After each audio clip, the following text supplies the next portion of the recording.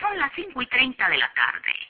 La persona que vive lejos del trabajo, es decir, el viajero rutinario, se encamina al hogar después de una larga jornada. No ve las horas de llegar, pero como de costumbre, la carretera está congestionada. Es imposible prever el tiempo que le demorará llegar a su destino. Trata de no impacientarse, pero después de unos minutos empieza a irritarse. El tráfico está paralizado, se oye el ruido ensordecedor de las bocinas, hace calor dentro del vehículo. En realidad,